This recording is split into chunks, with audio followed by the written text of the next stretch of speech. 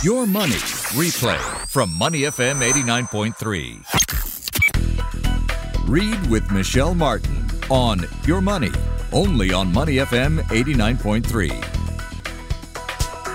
He was a management consultant and partner for over 25 years with McKinsey and Accenture. He's now founder of Agnes Consulting and has written a book that is a #1 bestseller on Amazon in 30 categories. The book is a bestseller in the US, UK, Australia, Canada, and Germany. The title? Musings on Leadership. Life Lessons to Help You Thrive as a Leader. Here's Tor Masoy.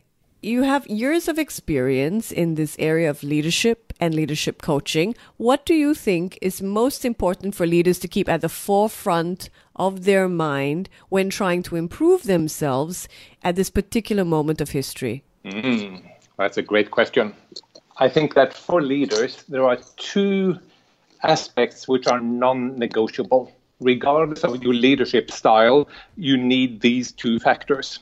And the first one is self-awareness. And we can keep practicing all our lives to deepen self-awareness.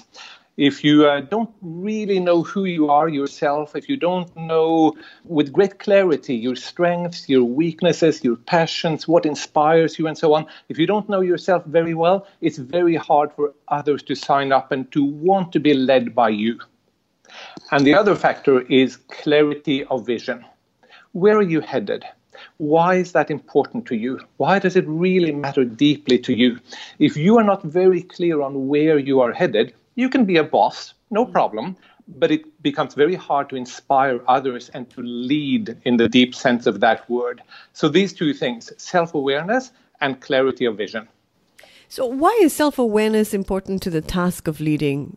When we lead, we typically lead through situations of change. As long as we're just managing the status quo, that is management. But when we lead through situations of change. And when we lead, that entails risk and it entails danger. Now, the danger may not be physical, we may not die, but it might mean, for example, danger in terms of our ego being threatened or us being vulnerable in a situation where we don't have all the answers. It can be many things. And if we are then not fully aware of how we respond and what our sense of identity is and what our values are and what our hierarchy of values is, if we're not fully aware of these, we can easily get confused and we can perhaps lash out in a way that's not very balanced. We can get carried away by our emotions and so forth. And that is not inspiring leadership. If we are aware in these areas, we can sometimes pause, step back, reflect, and choose which path to go down. And we might be in a better position to ask for help in the right situations. Does this book help us if we are leading at different parts or different rungs of the leadership ladder, so to speak? Do you believe that we all lead from whichever chair that we sit on? Yes, I do believe that strongly. And I think many of us lead, for example, within a family, or we lead in a community organization. It could be in a sports organization. It could be in our churches, in other religious communities that we are in. And we are often in a situation to lead. And even in a workplace where we may not have anyone reporting to us formally, we provide leadership in the way we set the tone in the workplace, in the way that we shape what is acceptable, what are the norms in our teams, how we support one another.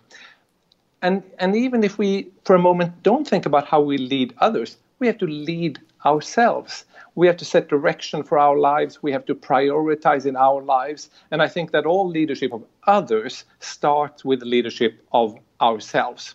You wrote a great piece in the South China Morning Post. This is a little bit of a veering from your book, but you're based in Hong Kong, and the view from the outside is Hong Kong is divided. And you wrote a letter to the South China Morning Post talking about a schism between how people are seeing themselves and how they're seeing others. And I wonder if you think that this also applies to leadership, in that it is about putting together maybe a company culture that brings people together rather than emphasizes the differences. Yes, I think that does apply more broadly. We all have certain anxieties in our lives. We may be more or less aware of them. We may be more or less willing to acknowledge them, but they are there. I may, for example, in some instances, have some anxiety, have some fear of not being liked. I may have some fear of not being seen to be in control. I may have some fear of not being seen to be qualified or be sufficiently smart to fill the role that I have. We all have these anxieties. And when we have these anxieties and they get too much power in our lives, then it's very easy to characterize other people who have other priorities, who want to go in a different direction, to characterize them somehow as being bad, as being hostile, and then focus our energy on combating them, on sidelining them. If we can understand our own anxieties and our own fears and take a more balanced, calm approach, it becomes much easier for us to listen to the others, to form a common platform, to explore with an open mind and with curiosity. So what we're seeing in quite a violent way in Hong Kong today, where two camps are labeling the other camp as basically bad in some sense. You can use a more sophisticated word, but that's often what's going on. People are being labeled as other and the enemy, the ones who are opposing our view of how society should develop. Something similar can easily take place in a much less violent fashion and in a smaller scale, at the micro level.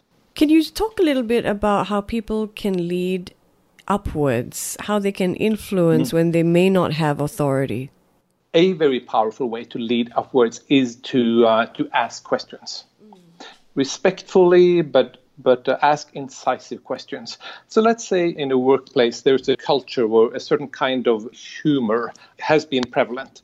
And it can be humor which has been sexist or racist or something. And there's a person that comes into this environment, and it's not a formal boss, does not have many people reporting to him or her, simply raising the question, are we okay to joke with these things? I understand it's kind of funny, but do we feel that that is okay? It takes courage to ask such a question. And you can ask that of the team, of your peers, but you can also ask it upwards.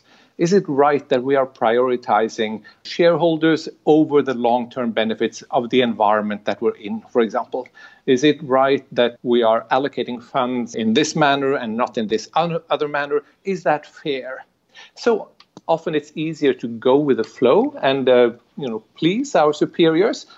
It's an act of leadership to ask challenging questions. And that brings us to this whole art of giving feedback you say we all can practice from. Can you share some examples?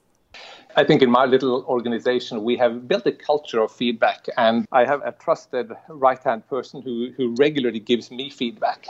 And it's not always very comfortable to receive that in the moment. But when I know that it comes from a good place, and when it's based on concrete observation, and when the recommendation provided is actionable, then I can overcome the discomfort in the moment and really engage with the feedback that's being given. And that is for my benefit and for the benefit of people that we work with. And we can often choose to not give feedback, right? It's often easier to just let it pass because people could be offended.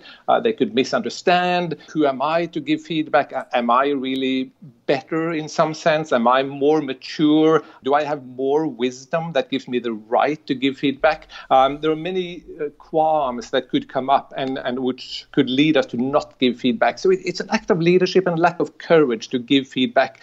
And if we can do that as a gift, and do it in a productive way where we start out with an observation. I observed this had this impact on me, and then maybe give the person a chance to reflect on that, and if they're interested, offer a concrete, actionable recommendation. This can build trust as a deep level when we give feedback, not to vent our own frustration, but truly as a gift. There's a gap between, and sometimes a difference between the message you intend to send and the message that is received from the leadership, especially if it's a top-down hierarchical model of an organization. So what do you say to listeners who may be on their way to C-suite, middle management perhaps, who fear speaking out, giving feedback, fear being singled out as the naysayer? I would say that this fear is natural, and it is our choice what we do with it.